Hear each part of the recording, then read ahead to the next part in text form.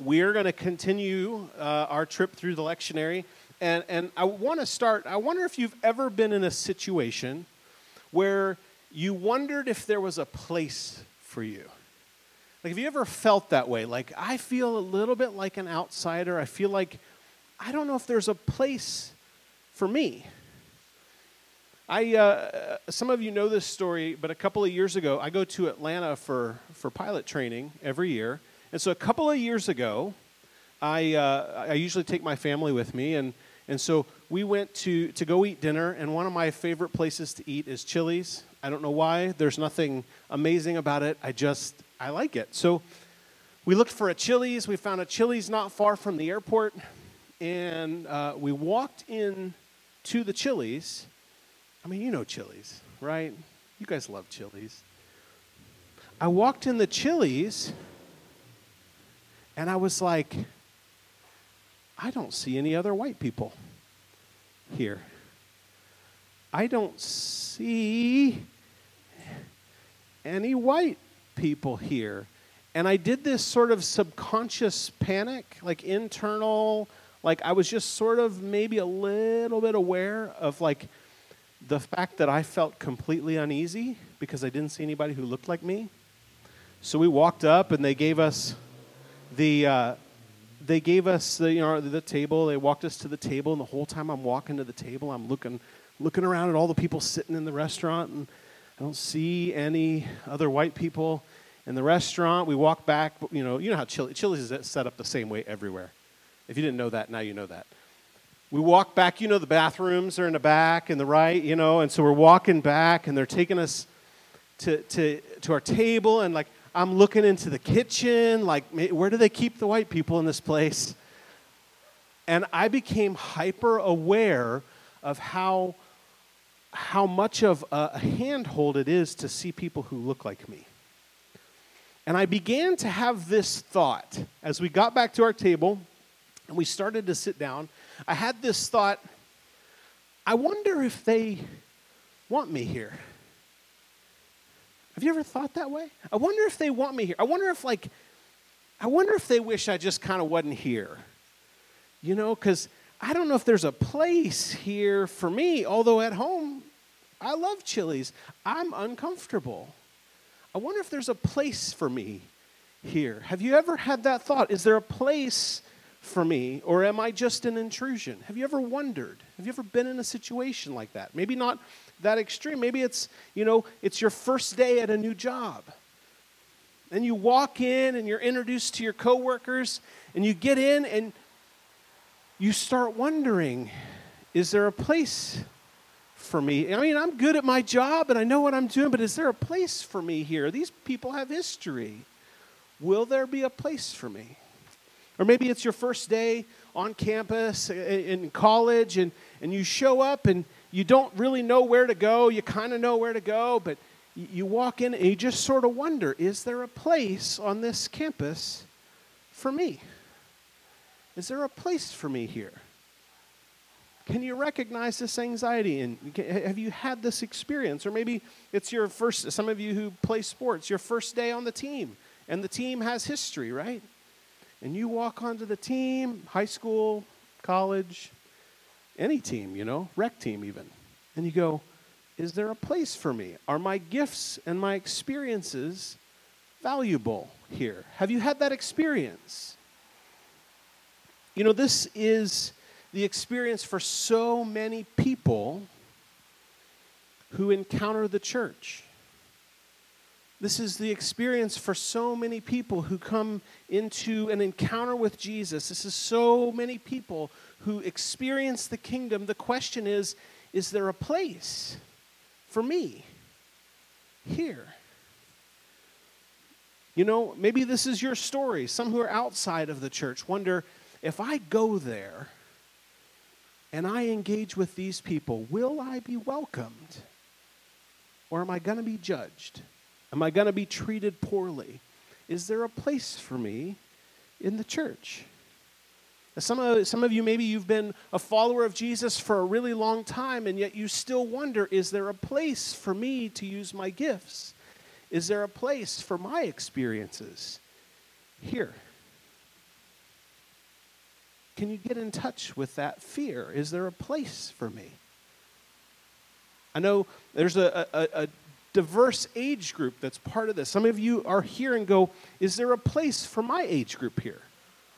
I'm in college. I'm retired. Is there a place for me? Do you feel that? Friends, here's the message that I want you to hear today. In the kingdom, there's a place for you. This is the point I want you to hear today, and I want you to get to. In the kingdom, there's a place for you.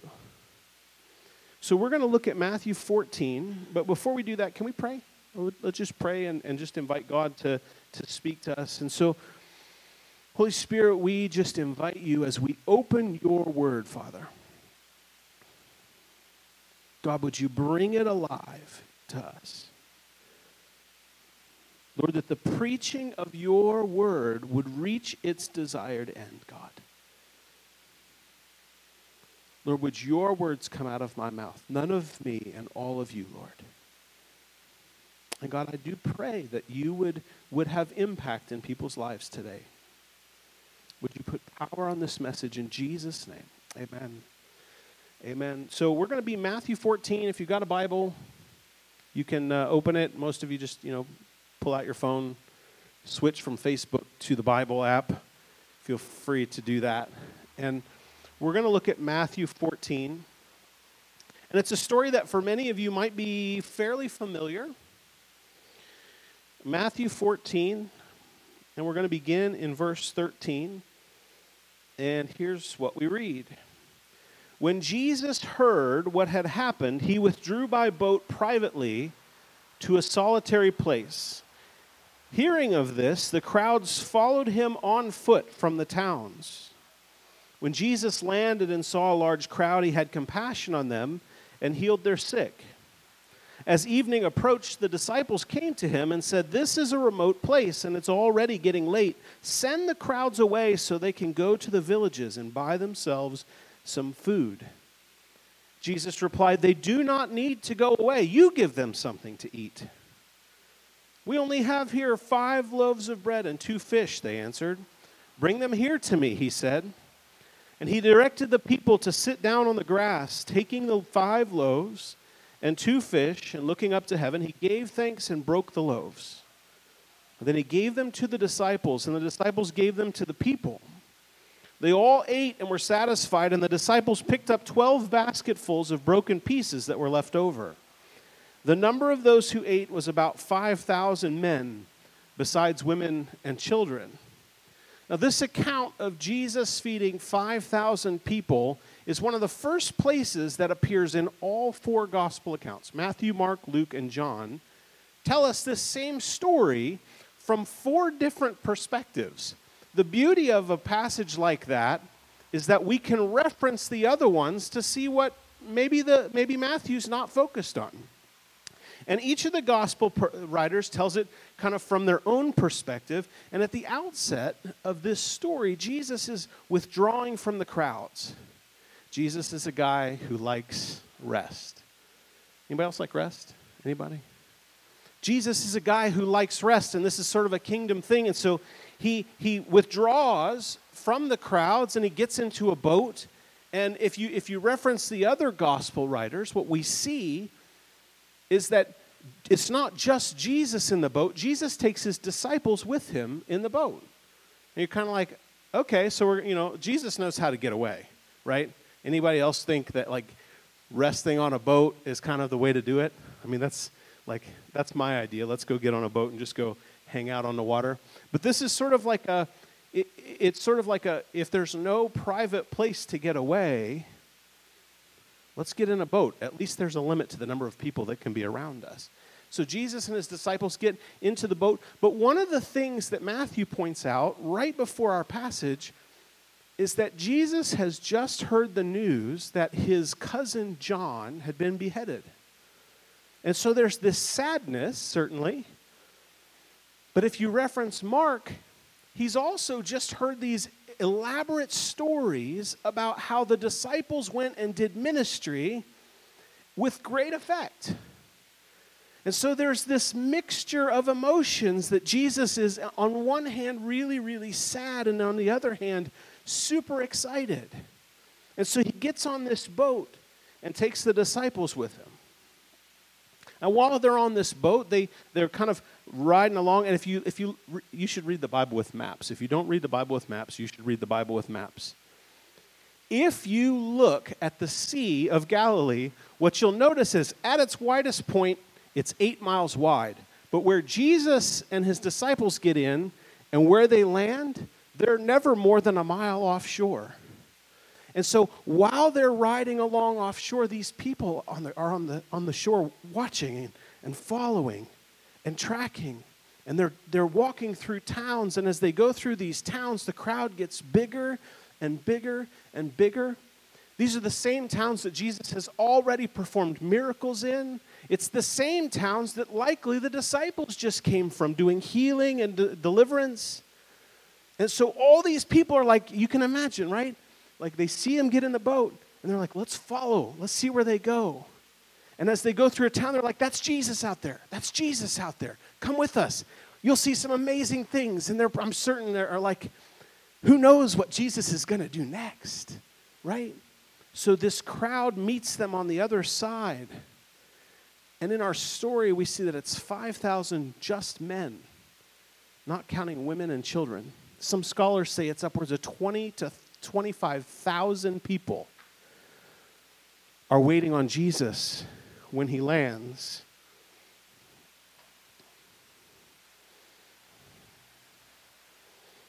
And so Jesus, this walking encounter with the kingdom of God, everywhere he goes, the miraculous happens.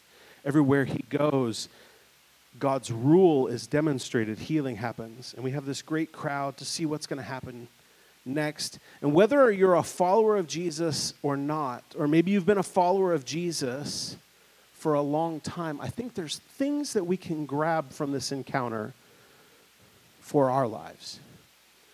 The first thing I want to point out to you, and I want you to see that there is a place in the kingdom for you. The first thing is Jesus demonstrates that compassion is the atmosphere of the kingdom.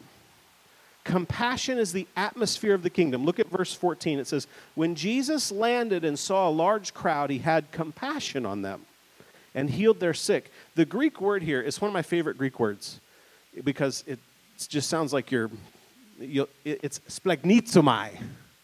See how fun that word is? Try it. Splagnizomai. It's a fun word. And what it means is to be moved in your guts.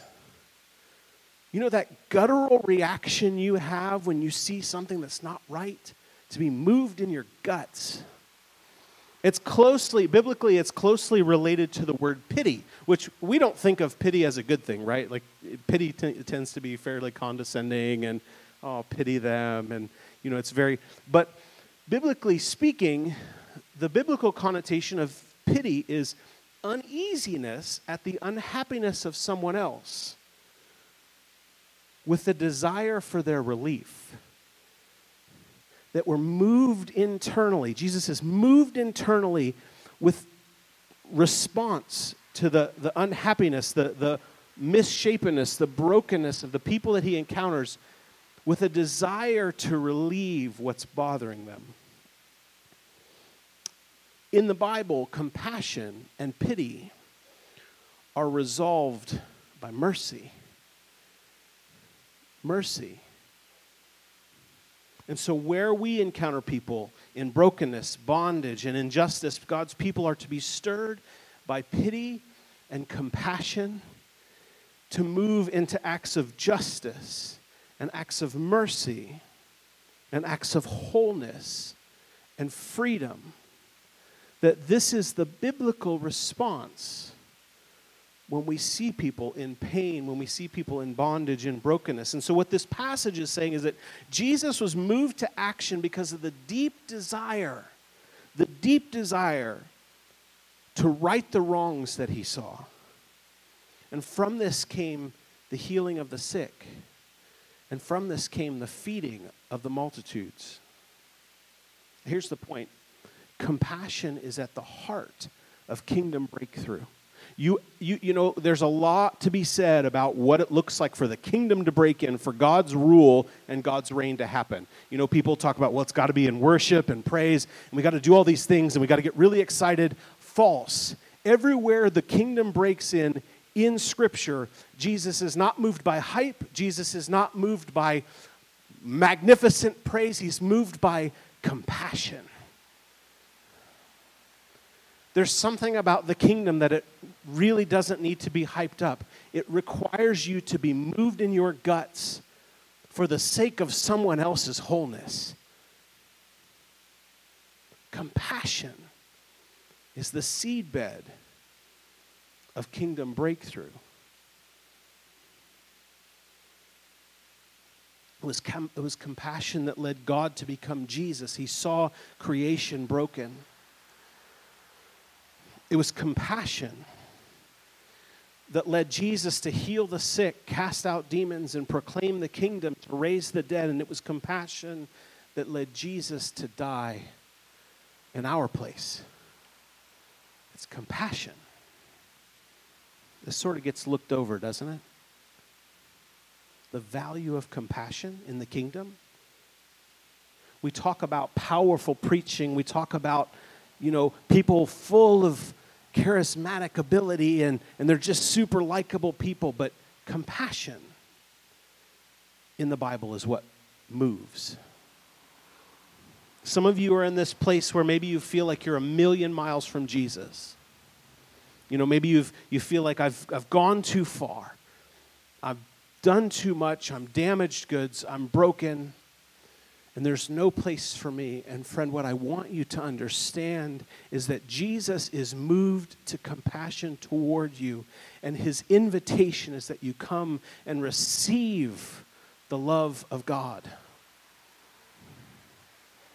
Some might say, well, hold on, what about wrath and justice? And God's got to get his peace. The Bible says that Jesus is the perfect representation of the invisible God. When Jesus was on earth, he always met people's need with compassion and mercy. This is what God looks like. The only people he routinely meets with warning of God's wrath and God's justice are religious people who think they don't need mercy, who think they can earn it. It's the only time Jesus confronts people with danger of wrath and God's justice is going to be served. Words like brood of vipers. If you call somebody a brood of vipers, I guess that's a fairly wrathful phrase. And then Jesus went with all the sinfulness and all the brokenness of the world to the cross and died. An act of compassion. The wrath and the justice of God was dealt with at the cross. That's finished. It's done. If you're someone that's always worried about people getting what they deserve and getting the wrath and the justice of God, I want to suggest that you probably have never experienced the compassion and the mercy of God. Because once you experience the compassion and the mercy of God, you have it freely to give away. I would challenge you, if that's your perspective, is that people need to understand that they're gonna experience the wrath of God. I want to suggest that maybe you should come and experience the mercy of God. The good news is that God's grace is available to all who will open themselves to it. So the first thing we learned, compassion is at the heart of kingdom breakthrough. The second thing that we see is compassion creates the atmosphere for Jesus to demonstrate the reality of God's rule and God's reign, what we would call the kingdom of God. At the end of verse 14, look at this statement. That it says, when Jesus landed and saw a large crowd, he had compassion on them and healed their sick. So compassion moved him to do something very kingdom and heal their sick. And it feels a little bit like, almost like a throwaway line, right? Like Jesus gets off the boat and kind of moved with compassion. He just kind of heals their sick. And the way it's written, you get this sense that Jesus heals all of the sick among them. That it wasn't like, well, this one and not that one and this one and not that one. When the kingdom comes, healing happens. It's part of the nature of God's rule and reign. But there's something else. The kingdom demonstration doesn't just stop there. Jesus takes what seems to be someone's little snack, 5 loaves, 2 fish. That's a pretty big snack, I guess. But Jesus takes this little bit of food and he feeds tens of thousands of people. And I think we would go, oh, that's cool. Jesus does miraculous things. But here's the deal. This is Jesus demonstrating the kingdom of God. And some of you go, what does multiplying food have to do with the kingdom of God? Well, let me tell you. The prophet Isaiah in the Old Testament speaks of what it will be like when the kingdom comes. Isaiah 55, here's what it says, verse 1. Come all you who are thirsty, come to the waters, and you who have no money, come buy and eat. Come buy wine and milk without money and without cost. When the kingdom comes, there will be food for all regardless of ability to buy it. Chapter 19 of the book of Revelation says this, and I don't think I put this one, maybe I did put it in for the folks at home, but verse 7 says, let us rejoice and be glad and give him glory, for the wedding of the Lamb has come, and his bride has made herself ready. Fine linen, bright and clean, was given her to wear. Then the angel said to me, write this, blessed are those who are invited to the wedding supper of the Lamb. And he added, these are the true words of God. The kingdom is portrayed as a wedding feast. That there's something about the bounty of eating in the kingdom. That the fulfillment of the kingdom is a feast. And before he's arrested and crucified, Jesus constantly refers to the kingdom as the feast. Catch what's happening here. Jesus shares this Passover meal right before he's crucified. And he tells them to repeat this and remember this feast. When Jesus wants us to remember the kingdom, he gives us a meal. That there's something about the kingdom that is demonstrated in the meal. So why am I telling you all of this? I mean, you all know I like to eat. It's clear. For those at home, it really does put on 25 pounds. It really does. The camera is just, it's brutal. Why am I talking about food? When Jesus multiplies the bread and fish to feed tens of thousands with 12 baskets of leftovers, what he's demonstrating is the reality of the kingdom of God has come in this place. That the feast that we're looking forward to has broken into now. That's the demonstration that's happening. There's something about sharing food with others that has the ability to point to the kingdom of God. If you've been around the vineyard for any amount of time, you know we eat at basically everything we do, right? Basically, if it weren't for COVID, we'd be eating now, right? The people at home are probably eating now because they just miss us. But every time we have a class, we eat, right? When COVID's not happening, we have the family meal where we all bring something and we eat together. Why do we do that? Because it's a picture of what happens in the kingdom is that we eat together. But there's something else that happens. It points to the reality of the kingdom of God. Eating has this ability to point to the kingdom of God, but in a lot of ways. But let me share with you one way. Eating together points to the kingdom because when we eat with people we would not normally choose to, we make them our equals. There's something in the kingdom that says there's not any hierarchy except Jesus is at the head and the rest of us are equals. And so when we eat together, in the Bible, if you eat together, what you're saying is you and I are equals. You don't eat with people who aren't your equals. And so when we eat together, what we're saying is we're equals. And when we choose to eat with people we would not otherwise choose, when you choose to share a meal with someone who's homeless that you would not normally invite into your house, when you choose to share a meal with somebody of some race and some ethnicity that you would never choose, who's different than you, what you're saying is the kingdom is a reality. That's what we do when we eat here. This is an outdoor room full of people who would not necessarily choose one another. That's what church is. It's higher education and loving people we don't choose. And when we choose to eat together with people that we would not otherwise choose, we point to the kingdom, the reality of the kingdom, where all people are equal under the lordship of Jesus. That's what we do whenever we take communion together. Is we all share this meal recognizing that Jesus is King, and the only reason a gathering like this of people as widely diverse as this group would be together is because of the lordship of Jesus. That's the deal with eating together. We who follow Jesus get to recreate this. You have the ability to recreate this. There's a great book I'm in the process of reading. It's called Faithful Presence. Any of you know I like to read. Faithful Presence by a guy named David Fitch, and he talks about the spheres and one of society. So there's in the church, there's the church people gathered outside the church, and then there's church people gathered with non-church people. And when he talks about the communion table, what he says is we all have the opportunity to do this in our lives.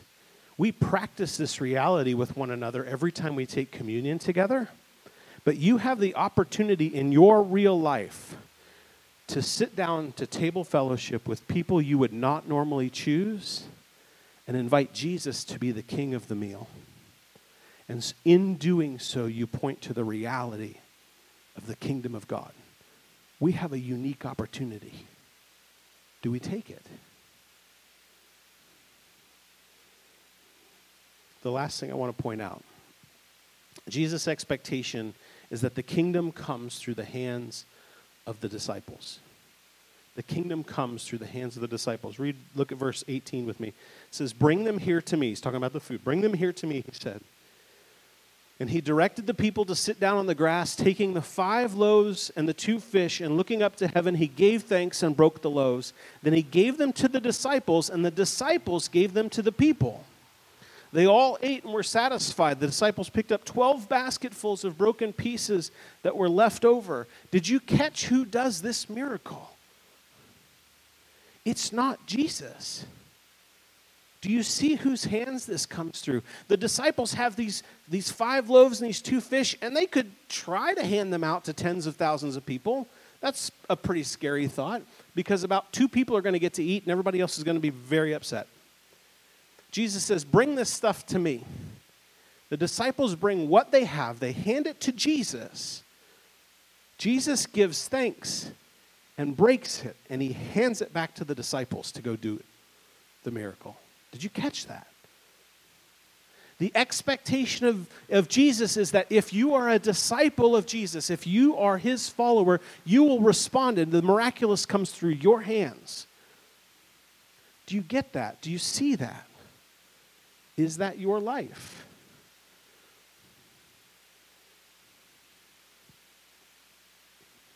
I mean, right before this passage, the disciples had just been out healing and casting out demons and proclaiming the kingdom. But now Jesus uses the disciples to multiply food.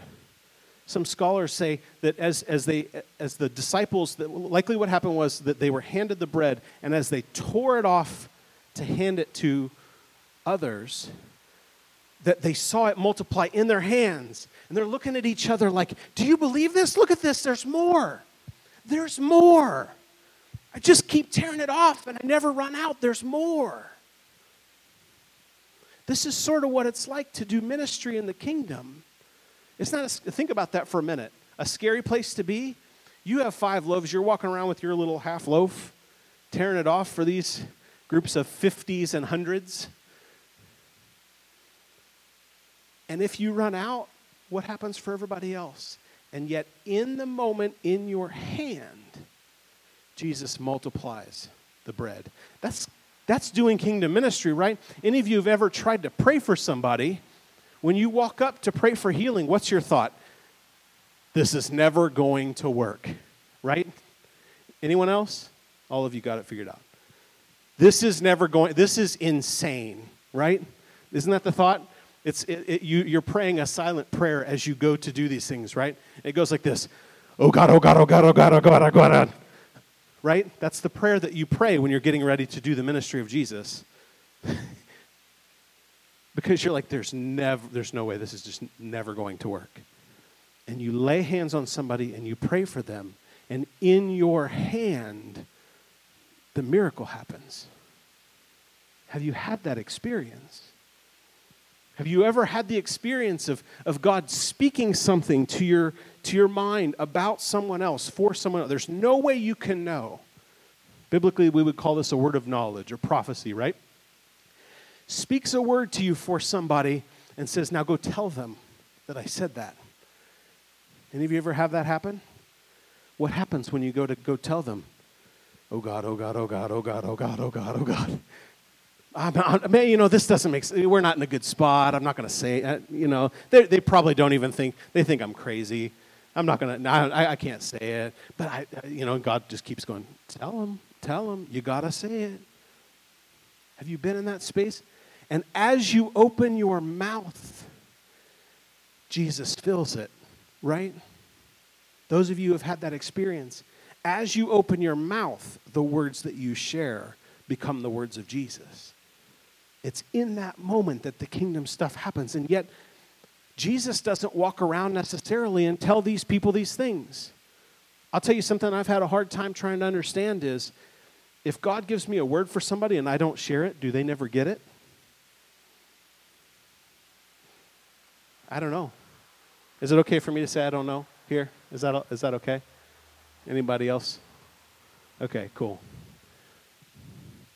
If I see somebody, God highlights somebody who's got an injury or an illness and says, go pray for that person, and I don't do it, does that mean they don't get well? How much power does God give us? And yet there's something about God seems to not do it apart from your hand. In this miracle, do you think Jesus was just going to, got Wonder Bread happening? Just thousands of loaves. There's something about the disciples of Jesus being willing to submit in obedience to what God has given them, and it's in the hands of disciples that the miraculous happens. So for those of us here who would say we're followers of Jesus, when was the last time we were part of the ministry of Jesus? When was the last time you laid hands on someone who was sick or injured and prayed for healing? When was the last time you walked into a place and you said, God, if there's somebody here you want to talk to, would you show them to me? And then when he gives you a word for those people, you share it. When was the last time you prayed for deliverance for someone who was in bondage?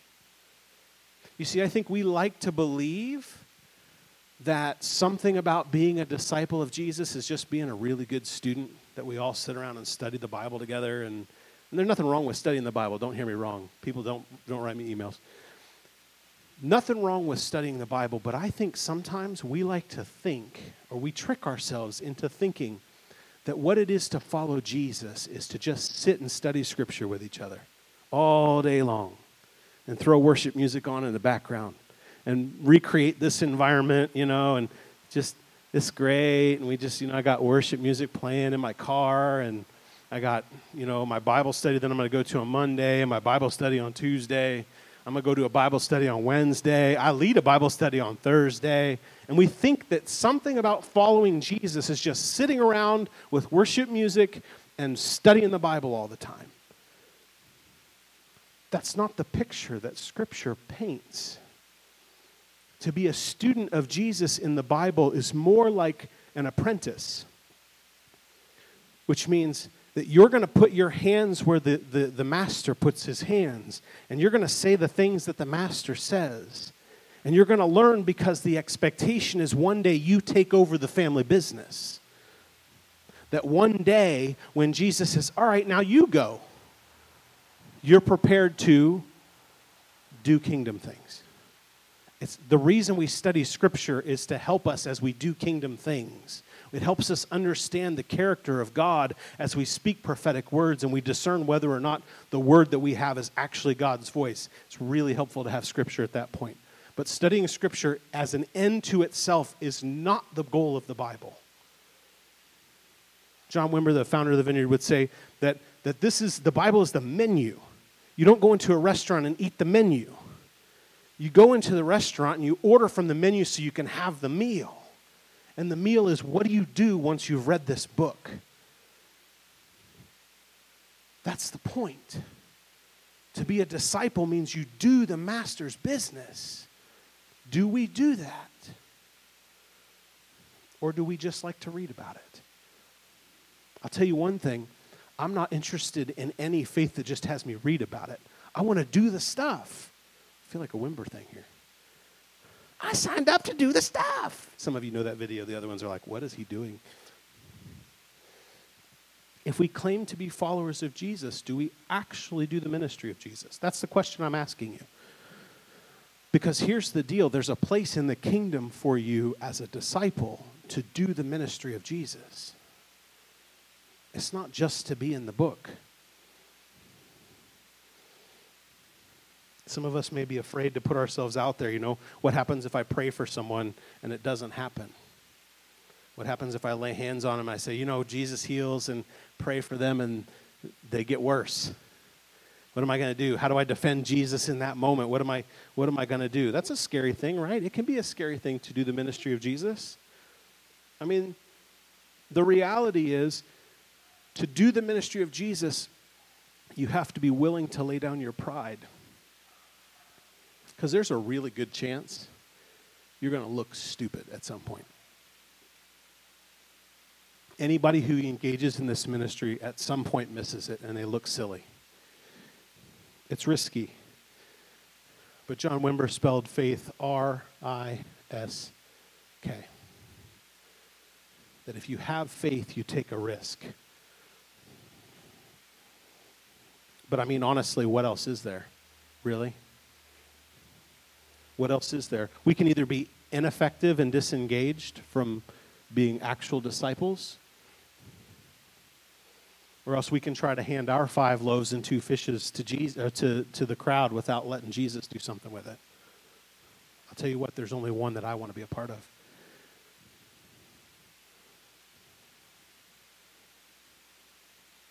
You know, there's many of places that you've probably experienced where you've not felt welcomed or you didn't feel like there was a place for you. Maybe for some of you, it's within the church. You don't feel like there's a place for you. And maybe some of you, you've been walking with Jesus for a really long time and you just wonder, is there a place for me?